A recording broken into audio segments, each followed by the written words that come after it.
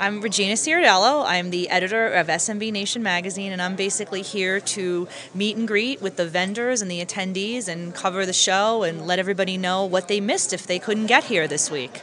Very nice. So are you working this weekend? I know obviously you're doing PR, but are you actually working? Yes, I'm working as the editor of SMB Nation this weekend at the show, and I'm basically bringing you all the information about what's going on at the sessions, who the vendors are that are here, the entertainment, and you don't have to go far for entertainment. It's all in the Rio. We have a great party tonight. AVG is putting on their party by the pool, and just basically, letting people know what's going on this week.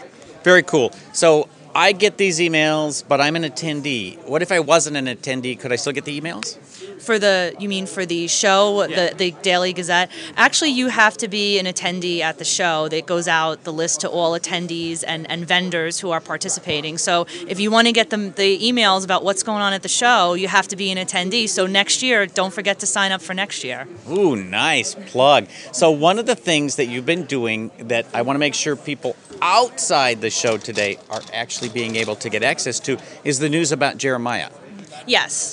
Jeremiah Eigels, I think that's how you pronounce his name, and forgive me if I mispronounced it. He is one of our business development managers, and he's currently on medical leave, and he has a rare, I think it's aplastic anemia that he has, and basically what we're doing is we're trying to raise funds for he and his family so that he can pay his astronomical medical bills. So if you go to, I believe it's www.adoptourfamily.com, you could donate $5, $10, $20, even if it's just $1 to help he and his family to get through the time that he's going through right now for his transplant, as well as helping him with any medical bills and other expenses that he has right now.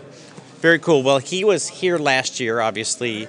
This year he was available to us on by TV last night from Harry's Suite, so that was kind of cool. So we certainly wish him well, and I thank you for what you're doing here and for talking to us today. Thanks, Carl. It's a pleasure and always great talking with you. All right. Thanks.